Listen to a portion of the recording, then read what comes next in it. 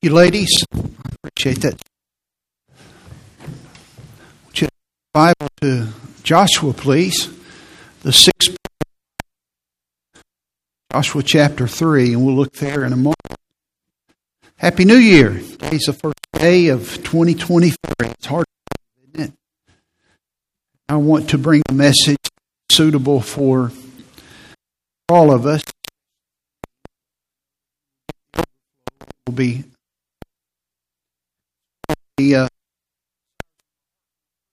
always honor the Lord Jesus, and that great inventions. It's decades with satellites.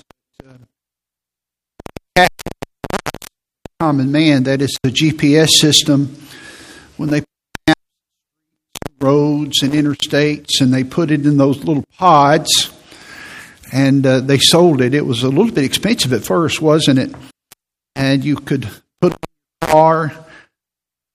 Hoss had one, and then he had two. They would tear up pretty easy. Garmin's and TomToms,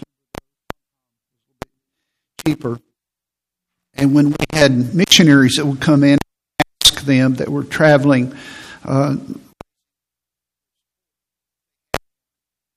if they didn't, I'd go buy them one. Early on,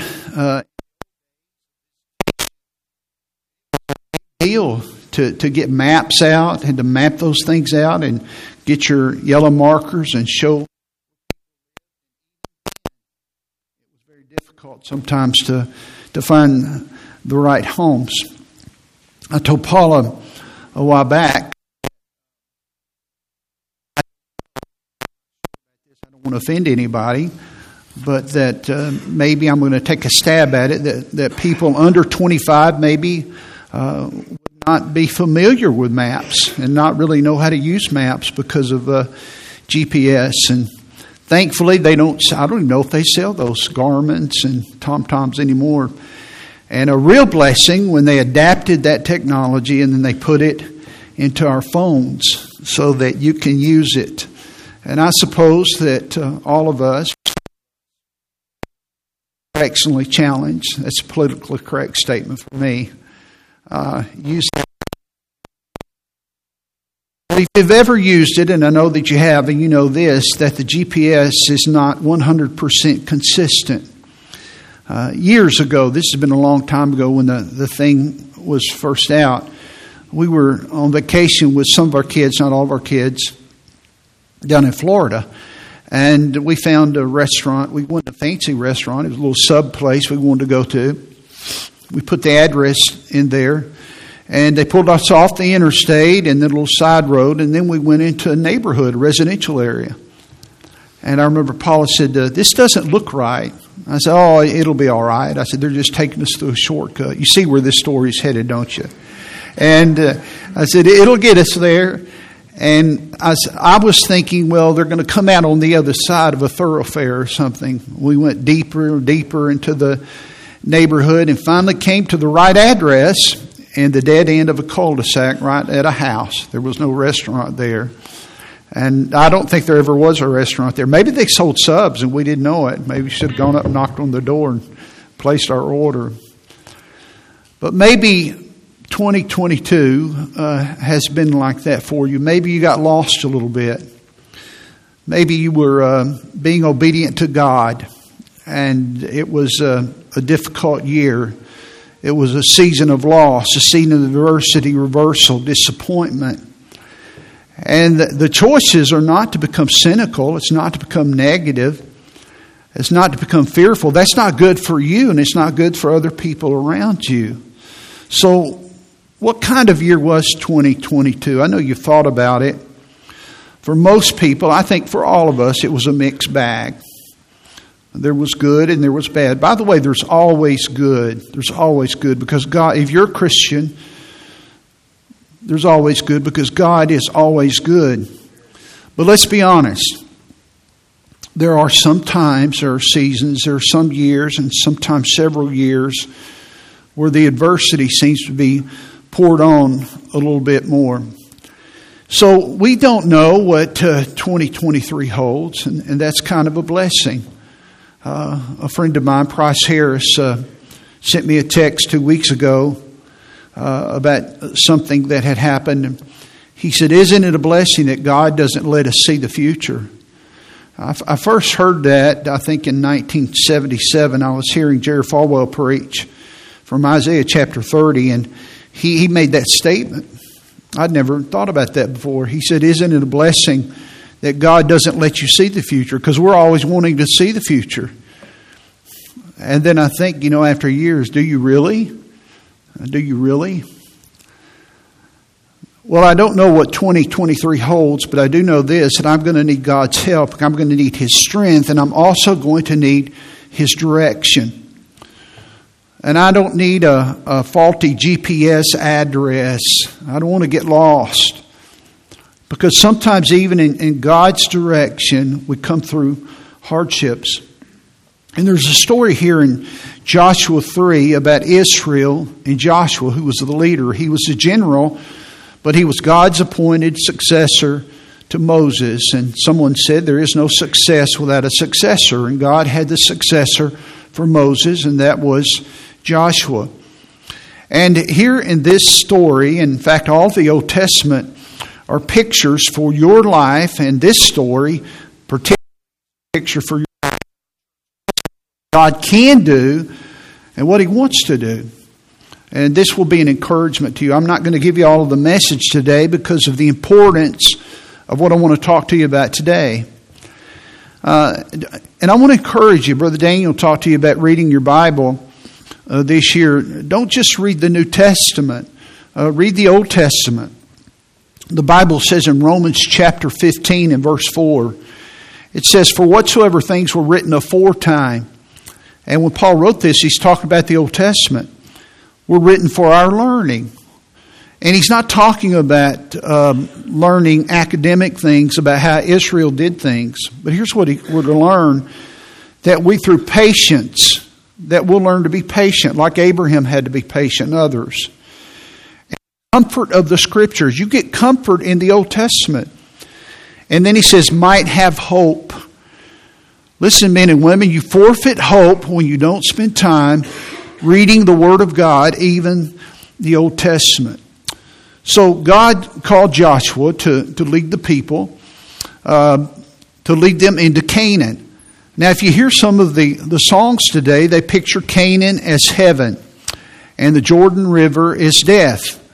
I remember when my grandfather passed away in 1971 in September, and the singers, two singers sang, and they sang a song called "I Won't Have to Cross Jordan Alone."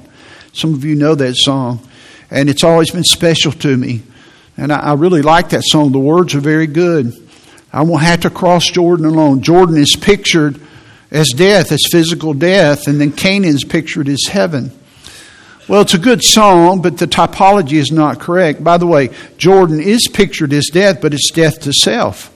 And Canaan is not heaven. Canaan is a victorious life. And so that's why you go in there and you're to conquer.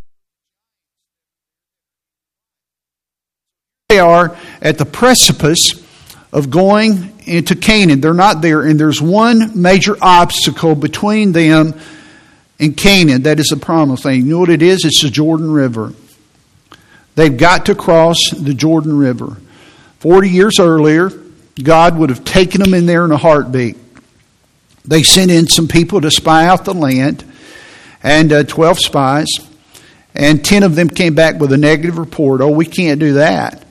But 2 came back and said, oh, we're able. In fact, that's the words they use. We're able to do this. We have a great God. And it was Joshua and Caleb. They were the only people that were over 40 that lived during that time. They were in the wilderness. By the way, the wilderness is a picture of the carnal life. And so Egypt is a picture of the world. And then Canaan is a picture of the victorious life. You have to die to self to get in there. And so everybody that was over 40 died in the wilderness except for Joshua and Caleb. They're great studies in the book of Joshua. So there's practical lessons for us today as we look at this. So let's read the first 6 verses here in Joshua chapter 3. I want to talk to you today about preparation for an unknown tomorrow. Preparation for an unknown tomorrow. Joshua chapter 3. And Joshua rose early in the morning. Note that. Joshua rose early in the morning. And they removed from Shittim and came to Jordan, he and all the children of Israel, and lodged there before they passed over, that is, over the river. It came to pass after 3 days, because it took them 1 day to travel, they were about 10 miles away before they got to the edge. Then they rested a day, and then the third day they were ready to go. And the officers went through the host, that is, all the people, and they commanded the people, saying, when you see the ark of the covenant of the Lord your God, and the priests, the Levites, bearing it, then you shall remove from your place and go after it. But there shall be a space or a distance between you and it, that is the ark of the covenant, about 2,000 cubits by measure. Come not near unto it, that is the ark, that you may know the way by which ye must go, for ye have not passed this way heretofore. And Joshua said unto the people, sanctify yourselves, for tomorrow the Lord will do wonders among you. Joshua spake unto the priests, saying, take up the ark of the covenant and pass over before the people, that is, pass over Jordan. And they took up the ark of the covenant and went before the people. Now, if you know the story, you know that God parted the Jordan River for Joshua like he did for Moses the Red Sea. We'll talk about that, God willing, next week. But there's two things I want you to see here. Notice in verse 4, he says, that ye may know the way by which ye must go. That ye may know the way by which ye must go. For ye have not passed this way heretofore. We're going into some times that we don't know what to do. We don't know what it holds for us. But we need to know the way that we're going. We need some confidence. We need some assurance. We need some encouragement. And notice what God says. Notice in verse 5, for tomorrow. And by the way, these words apply to you. They were for Israel, but according to Romans 15:4, they're given for your patience, for your comfort, and for your hope. And here he says in verse 5, for tomorrow the Lord will do wonders among you. God wants to do wonders for you. The word wonders there means great. It means difficult. It means hard. It has this idea. It prompts awe, A-W-E, and wonder in your heart. So how did God do that? It has the idea of something that can't be comprehended. It's something that is distinguished in your mind. Tomorrow the Lord will do wonderful things that inspires wonder. Something that's difficult, something that is hard. And so on the third day they got to the river Jordan, and they just kind of waited there, wondering what Joshua was doing, what they were waiting on. And if you go down and read in verse 15 of the same chapter, you'll find that Jordan was at flood stage. It was harvest time. They couldn't swim across the river. They couldn't ferry across the river. I went to Israel in 1998, and I was expecting to see, the Jordan River. Some of you have been to Israel. Jordan River. I showed Paula a picture of it yesterday. I said, I want you to see this because I was shocked when I saw it. From here to the back wall, it was less than that. That's the Jordan River.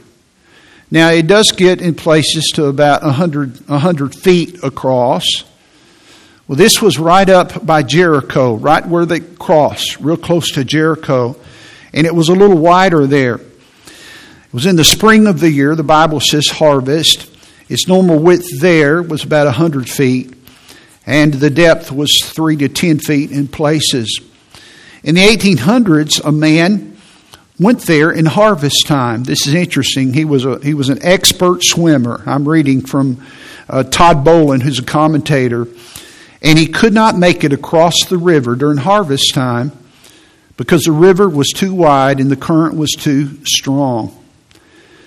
Now, here's what they've determined. I'm going to read this to you. Another commentator said this, that there are two banks right there where they cross, and they have a place there. I showed Paula where they crossed last night.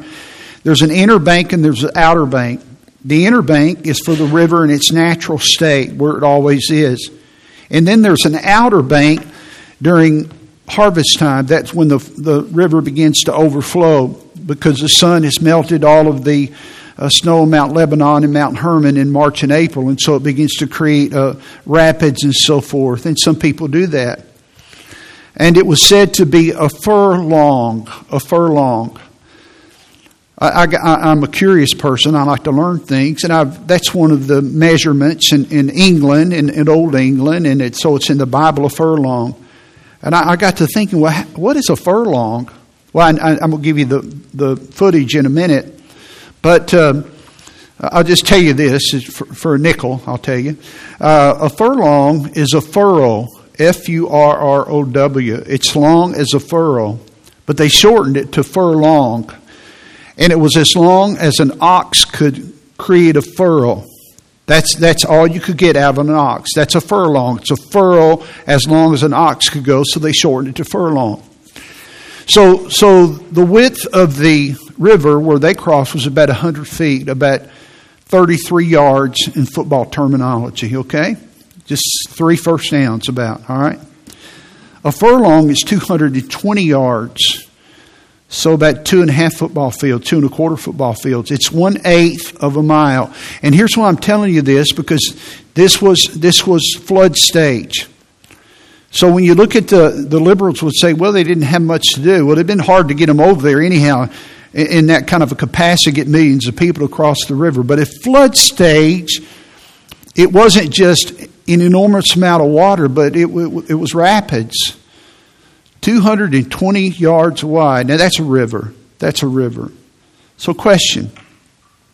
How do you navigate your way when you don't know what to do? Or when it's difficult or you're confused? Well, God wants to do some things in your life, but you've got to prepare for them. It's not going to be given to you. And here's the big idea, and then I'm going to give you something to hang your hat on today. The best preparation for the future is a preparation of your heart with God. The best preparation for your future is a preparation of your heart with God. It is something that you do, but it's something that you do to prepare your heart. So I'm going to give you some principles. I just want to give you one today, and I think this will help you. And I'm going to give you a challenge and ask you to do something that will help you. It'll transform your life if you will do this. So here's the first principle of preparing for an unknown future. And if you want, as he says there in verse 4, to know the way by which you must go, because you haven't passed this way before, you want God to do wonders among you, you've got to do what the Bible says. Number one, you need to get a word from God. You need to get your direction from God. Get a word from God. Now, this doesn't just come automatic. Sometimes people say, well, I got a word from God. And it contradicts the Bible. Anything that contradicts the Bible did not come from God. God has prescribed specific means to get His direction. And the text gives us 2 of those. I just want to give you one because it's so important. And this is a challenge I want to give to you. And here it is. You get a word from God through a daily time alone with God. If you want to get a word from the Lord, it comes through a daily time alone with the Lord. Now, when I say that, it's such a simple statement, and you won't understand that unless you understand the habit and the heart of Joshua. There were 4 times in the book of Joshua that the same statement was made, and it's given to us in Joshua chapter 3. Notice in verse 1. And Joshua rose early in the morning. And Joshua rose early in the morning. He rose early in the morning. It was given to us before they went into Canaan. It was given in Joshua chapter 6 before they conquered Jericho. It was given in Joshua 7 after they failed at Ai and 36,000 men were killed. And then it was given in Joshua 8, actually Joshua 7, when he was trying to, when they had the debacle and he was trying to clean up Ai, he got up early. And then in Joshua 8, when they were going back to conquer Ai. But you know what's interesting? When it's not mentioned, he didn't get up early in the morning before they went to Ai. He didn't inquire of God. Now you say, now preacher, now how do you know that's what he was doing? Because you're putting a lot of implication when it says Joshua rose early in the morning. How do you know he just wasn't an early riser? And I'm going to show you that in just a moment. Listen, all of us are busy. Some of you are busier than others. In fact, when I was preparing this, I was praying for moms that had little children, especially because some of the things I'm going to say may grate at you, and you say, it's easy for him to say. No, I'm mindful. We raised 7, and Paula was busy. She was very frustrated. I tried to help her at times as best I could. So I have compassion for you. But nobody was busier than Joshua with millions and millions. Some said 3.5 million Jews there, Israelites. And he was in charge. He was a very busy man. And when Joshua got up early in the morning, he was meeting with God. Now, let me show you how I know that. If you want to flip back, I think it's on the screen for you, but flip back, look at Joshua chapter 1. And look at verse 8. Joshua chapter 1 and verse 8. Joshua 1:8. Here's what the Bible says. This book of the law, speaking of the Word of God, because that's all they had then, was the first 5 books. This book of the law shall not depart out of thy mouth. And here's what God was telling Joshua. He said, Joshua, when you make commandments, when you rule, when you speak, don't speak without the Word of God. I want the Word of God to color everything that you say. Now, you may not speak the Scriptures, but the Scriptures will inform everything that you say. That's what he's saying. And thou shalt meditate therein, that is in God's Word. Now, look at this. Day and night. Day and night. Now, I like bookends myself. You don't have to do this. He's not saying you have to spend time in the morning with the Lord in the morning and night. I try to do this just because I enjoy it. Some of you do it at night. You don't do that, and that's okay. I've heard people say, well, other people did it in the morning. They point out Bible figures and historical figures. I think I've told you this before. I always go back to Genesis. The book of Genesis says, in the evening and the morning were the first day. And the evening and the morning were the first day.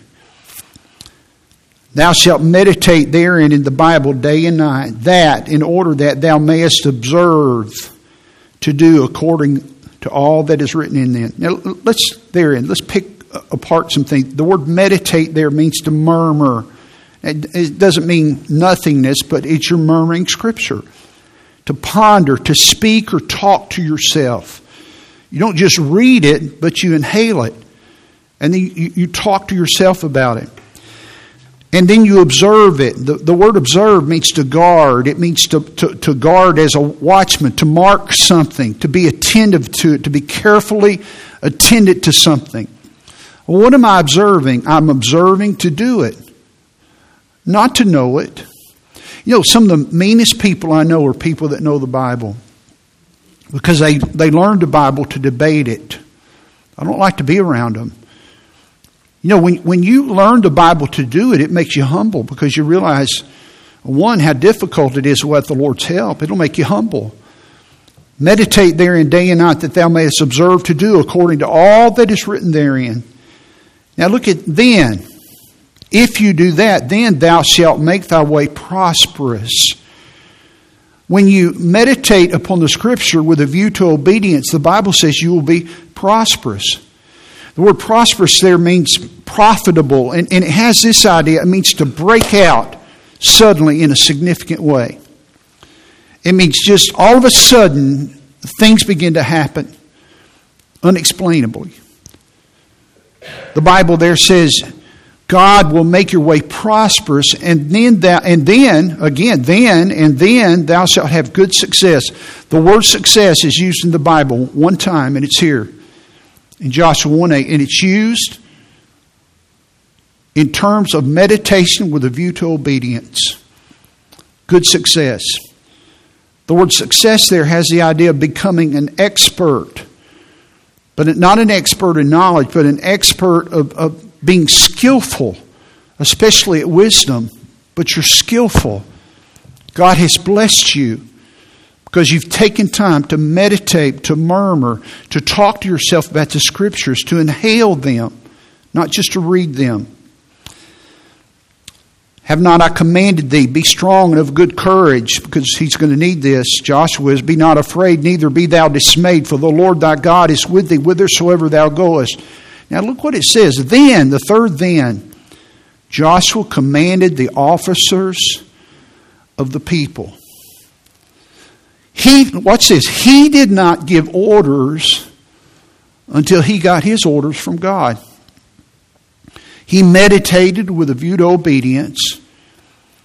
God began to prosper him. He became skillful in wisdom and other areas. And then he was able, with his wisdom, to pass that on to other people. So he didn't just come out and started giving orders. He gave his mornings to God. And so this is in Joshua 1. The same pattern is in chapter 3. Joshua met with God. He got up early in the morning. He got his directions in word and prayer. I believe he meditated as he did here in Joshua 1:8. He got his direction as a leader, and then he went to the other leaders, to the officers. That was his management method. And then he told them what God had told him. And that's the method that God has chosen. Jerry Bridges, a great writer, he went to heaven, I think, 2 years ago. Here's what he said about meditation. Listen to this. He said the word meditate, as used in the Old Testament, literally means to murmur or to mutter. And that doesn't mean just nothingness. It has the idea of just you're talking to yourself, nobody else. And by implication, to talk to oneself. When we meditate on the Scriptures, I like this. We talk to ourselves about them. Turning over in our minds. There it is. Turning over in our minds. The implications and the applications to our lives. Someone said the most important conversation you have is the one you have with yourself. I think that's true, but I'll extend it further. The most important conversation you have is the one you have with yourself about the Scriptures. That's the most important conversation you have. Now listen, meditation is not emptying your mind. That's Eastern meditation. Meditation is filling your mind with the Word of God. If you know how to worry, you know how to meditate. It means you're preoccupied. You're anxious. You owe money. You don't know what's going to happen with something. You're preoccupied. Well, why not be preoccupied with God? Preoccupied with His words. So Joshua met with the Lord, and two things happened. Number one, they changed locations. Verse 1, they were moved from Shittim. They came to Jordan, he and all the children of Israel, and they lodged there before they passed. So that was part of the direction. And then he gave the orders to his officers. Verse 2, it came to pass after 3 days the officers went through the host. Where did they get that information? They got it from Joshua. Where did he get the information? He got it from God. That's what he was doing in the morning, early in the morning. He was spending time with God. I was going to say you want a better 2023. Let me put it this way, biblically. You want a profitable 2023. You want to have good success. You want to have a skilled 2023. You need to set aside time every day when you're in the Word and the Word is in you. Because some of you are in the Word. Some of you are not. You need to read a portion of the Word of God every day. I like what Tom Malone said. Somebody said, how much of the Bible do you read? He said, I read it till my heart burns. Read it until you find something meaningful. And some of you are not doing that. You need to be in the Word, but some of you are in the Word, but the Word is not in you. You read the Bible almost like a checklist. Well, and it's better than nothing. But that's not meditation. That's not talking to yourself about what's in the Bible. Now, this is so important. The Word of God is so important that he knew they were going to have a king one day. And God told the king he wanted him to do three things. You know what one of them was? In Deuteronomy chapter 17, notice in verse 18, I think this is given for you up here. And it shall be when the king sitteth upon the throne of his kingdom, that he shall write him a copy of this law in a book. So he goes to the priest, he gets a copy of the law in the book out of that which is before the priests of the Levites, and it shall be with him. It shall be with the king. And he shall read therein of that book all the days of his life. Why? That he may learn to fear the Lord his God, to keep all the words of this law and these statutes to do them, that his heart be not lifted up above his brethren, and that he turn not aside from the commandment to his right hand or to the left, to the end that he may prolong his days in his kingdom, he and his children in the midst of Israel. Now listen, leaders, parents, if you have any authority, it's crucial for you to be in the Word of God. It's crucial. And that the Word of God is in you. Now, we used a discipleship program here years ago. And in that program, what we did is we gave assignments where you wrote the Word of God.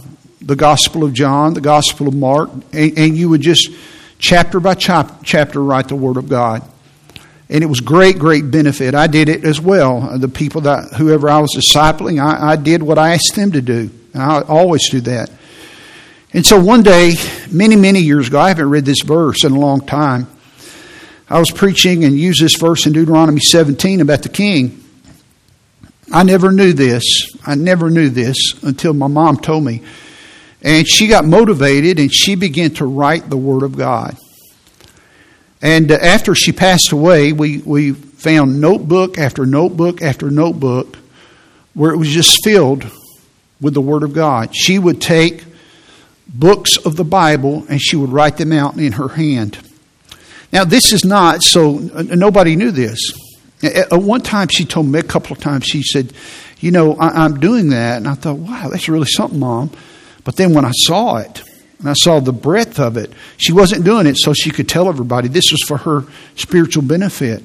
I'm not even telling you to do it. I'm really not. But I am telling you, you need to get in the Bible. You need to be serious about it. And I will tell you this, that when you write it, it creates a focus. Your heart, listen, is a repository of the things that you treasure. Whatever you love is in your heart. And spiritually speaking, you are what is in your heart. You are your heart. Your heart is your mind. It's your affections. It's your will.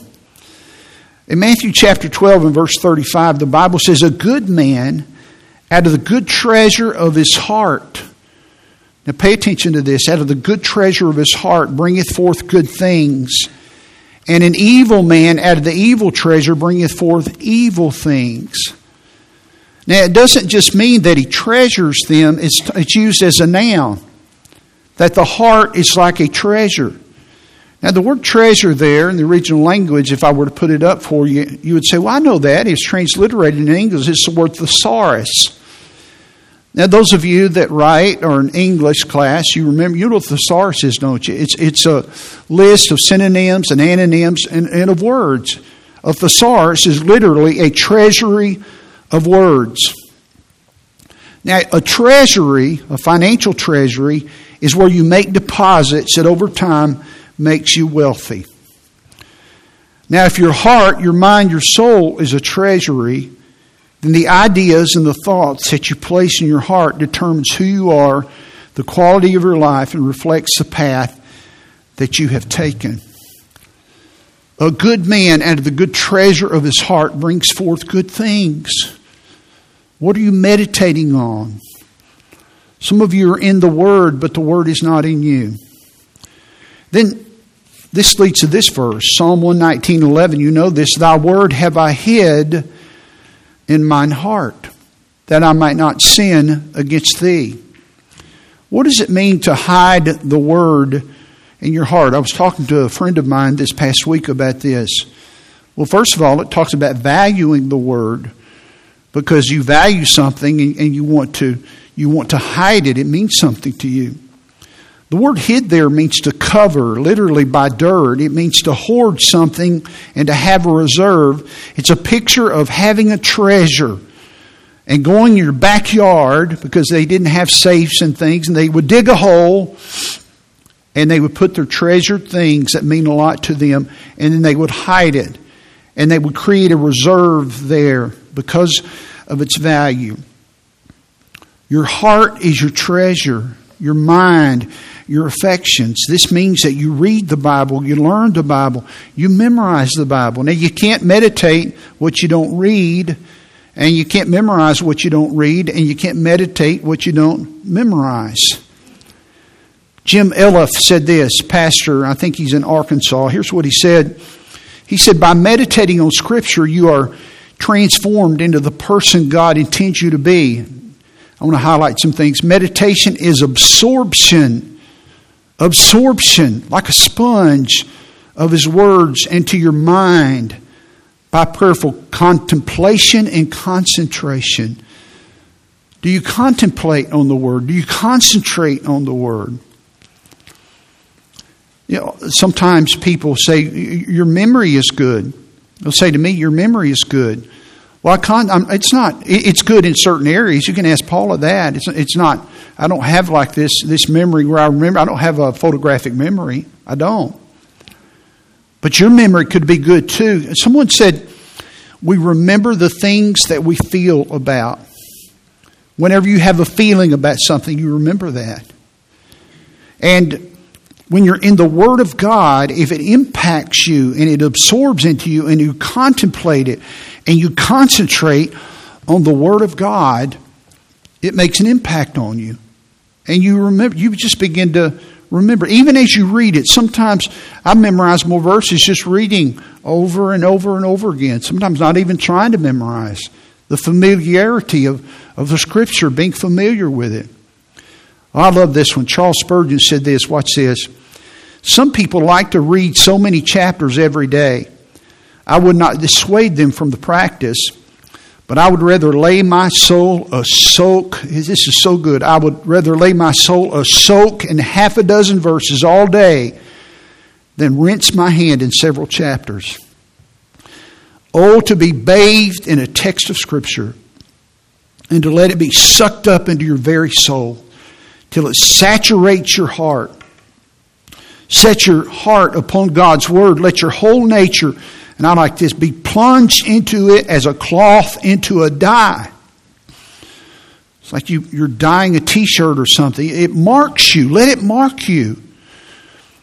Don't just be familiar with it, but love it and cherish it.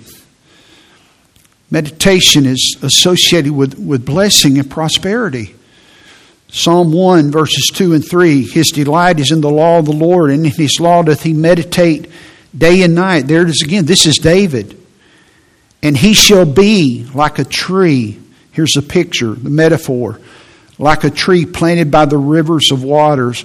It's there by the resources, by the nourishment, by the nutrients. The tree roots are right there by the waters, getting fed. And then it brings forth fruit in his season. His leaf shall not wither. And look at this. And whatsoever he doeth shall prosper. It's the same word in Joshua 1:8. It shall prosper. It will suddenly break out. Now, that's not always financial success. It could be. God wants that for you. But God will prosper you. God will care for you. The Bible says His delight, because you value the Word of God. There's growth, there's maturity. You begin to get the nutrients, the nourishment of the Word. Have you been nourished? Listen, if you just come to church and this is all you get, you're limited. You're not going to be a strong Christian. And if you're in the Word, you're going to be better off. But if the Word is not in you, you're still going to be weaker. You need the Word in you. I want you to notice, he said, and he shall be like a tree, and whatsoever he doeth shall prosper. That the being is before the doing. Americans like to do. What am I supposed to do? Even preaching. Tell me what I'm supposed to do. Well, God wants you to be something. Did you know you can do right and not be right? But if you'll be right, you'll always do right. And he shall be like a tree, and whatsoever he doeth. And being in the Word, and the Word in you helps you to be right. David said in Psalm 119 and verse 97, "Oh, how love I thy law." Notice his affection for the Bible. "It is my meditation all the day." Now, he was the king. Joshua was the general. He was busy. It didn't mean he wasn't doing other things, but he was talking to himself when he had breaks, when he was thinking. "Thou through thy commandments hast made me wiser than mine enemies." King has enemies. "For they are ever with me." That is the Scriptures. As I meditate upon them, I have more understanding than all my teachers. "Thy testimonies are my meditation." I understand more than the ancients because there's the obedience part. See, meditation, obedience, prosperity. Are you paying the price for this? Because there is a price for it. You get to choose. You get to choose on the menu what kind of Christian you want to be, but you don't get to choose the results. You make your choice, and then your choice makes a decision for you. Philip Henry made a really good quote. Listen to this. "It is easier to go 6 miles to hear a sermon than to spend 1/4 of an hour in meditating upon it when I come home." That's a great quote. It's easier to go 6 miles to hear a sermon than to spend 1/4 of an hour meditating upon it when I come home. It's easier to just sit there and listen to somebody preach. And it's easier to read your Bible. You read and you reflect. Read and reflect. Keep a notebook. Start writing some stuff down. It need not be a journal. Just write down some stuff that you've learned. I want you to notice the Lord Jesus, the priority he had in closing. In Mark chapter 1 and verse 35, "And in the morning, rising up a great while before day, Jesus went out and departed," and I want to highlight something here, "into a solitary place, and there prayed." And I want you to see the value of isolation that he had. And here's where I feel bad for moms. But you got to make it work somehow. I don't say that in a harsh way. But he went out and departed into a solitary place. And he prayed.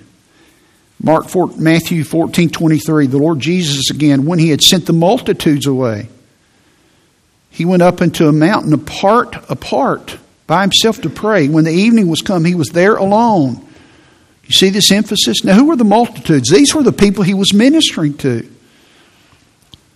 Listen, if you're not getting fed, you can't take care of other people. Mark 6:46, and when he had sent them away, who? The crowds. Oh, he did a lot of ministry, but he had to fuel his soul with his Father. And when he had sent them away, he departed into a mountain to pray. Luke 4:42, and when it was day, he departed and went into a desert place, an isolated place. And the people sought him, came unto him. They stayed him that he should not depart from them. He loved those isolated places. He met with his Father. Luke chapter 5 and verse 16, and Jesus withdrew himself into the wilderness. It means the desert, isolation, and he prayed. He withdrew. It was an intentional act. You're kind of selfish, Pastor. You like to be by yourself. Well, you don't preach sermons if you're not by yourself. You can't walk with God if you're not by yourself. And Dad, you need some time to be in the Word. You need some time for the Word to get in you so you can be a good father. Be a good leader. Get up early in the morning. If that doesn't work, find a time, find a place to do it. Luke 6:12, and it came to pass in those days that Jesus went out into a mountain to pray. He loved the mountains. And continued all night, because everybody else was asleep, in prayer to God. John 6:15, when Jesus perceived that they would come and take him by force to make him a king, he departed into a mountain himself alone. There he goes again. Over and over and over and over and over again. Well, I just can't do it. Well, you're going to have to do what Jesus did and what Joshua did. By the way, Moses did this. David did this. It really deserves its own point here, and I don't have time to pursue it. Remember when they made the deal with Judas to betray Jesus? How did Judas know where Jesus would be? Luke 22:39. And Jesus came out and went as he was wont. W-O-N-T. It's an old English word. It means his custom. It was his manner. As was his custom to the Mount of Olives. Oh, I know where he'll be. This is his custom. That's where he went to pray. So many places I could take you there. The Bible says in Colossians 3 and verse 16, let the word of Christ dwell in you richly. Does the word dwell in you? The word dwell means to be at home. Is the word at home in you? The word richly there means abundant and in large quantities. Is it there? Just take some time. I think I brought some with me. Used to, we're going to start this up again. I put them in the bulletin card, memory cards. I put on the back, I put the reference, and I put the verse. I put the reference and I put the verse. And I keep these by my nightstand and I rotate them. And I go through and I work at memorizing the verses. And through the years I've memorized different chapters and different things to help me. Not so I could tell people what I'm doing. Because I want the word of Christ to dwell in me richly. Thomas Brooks said this, remember that it is not hasty reading, but serious meditation on holy and heavenly truths that makes them prove sweet and profitable to the soul. Watch this. It is not the mere touching of the flower by the bee that gathers honey, but her abiding for a time on the flower that draws out the sweet. It is not he that reads the most, but he that meditates the most that will prove to be the choicest, sweetest, wisest, and strongest Christian. Paul told Timothy, his protege, 1 Timothy 4:15, he said, Timothy, meditate upon these things. This is advice for a preacher. Meditate upon these things. Give thyself wholly to them, that thou profiting, not study, meditation. There's a difference. That thou profiting. The word profiting means to progress. It means a pioneer advance where you've never been before. That kind of growth. It's the opposite. Are you stale? You're not meditating. May appear to all. The word appear there means to manifest clearly. It means to shine as the sun. In other words, what has been brewing inwardly begins to blossom externally. Take heed, Timothy, unto yourself. Take heed, mama, unto yourself. Take heed, dad, unto yourself. Teenager, college student, take heed unto yourself and unto the doctrine, unto the Bible. Continue in them. That's meditation. In doing this, thou shalt save thyself and them that hear thee. Your time alone with the Lord is the most important spiritual discipline you have. And if you want to have direction for 2023, the first thing you're going to have to do is get a word from God. And it's not going to come magically. You're going to have to meet with Him in a very dedicated, sincere way. The best preparation for the future is a preparation of your heart. Are you preparing your heart like Joshua, like David, like Moses? Is it a priority? Are you not in the Word? I beseech you, I plead with you, I beg you to take some time every day and spend just a portion of the Word of God. Get that Bible reading plan back there. Do something. And spend time with the Lord. And then spend time in the Word. And then get the Word and you get a verse. Get a line. Sometimes I won't get a whole verse. I'll just get a line. that has helped me, and I'll ponder it. And I challenge you to do that this year. Try it this week. Say, preacher, that's going to take some time. What do you want to prosper? Do you want good success? This is from the author. He created you. He knows how you're designed. He can bless you. We need Him, and you need His direction. As we said at the outset of this year, I cannot think of a better message I could give you on January the 1st is for you to be in the Word and the Word to be in you. I hope that you will. I hope that you will. I plead that you would. I plead that you would. Would you pray with me this morning? Our heads are bowed, our eyes are closed. While we're in the attitude of prayer, I want to ask a question.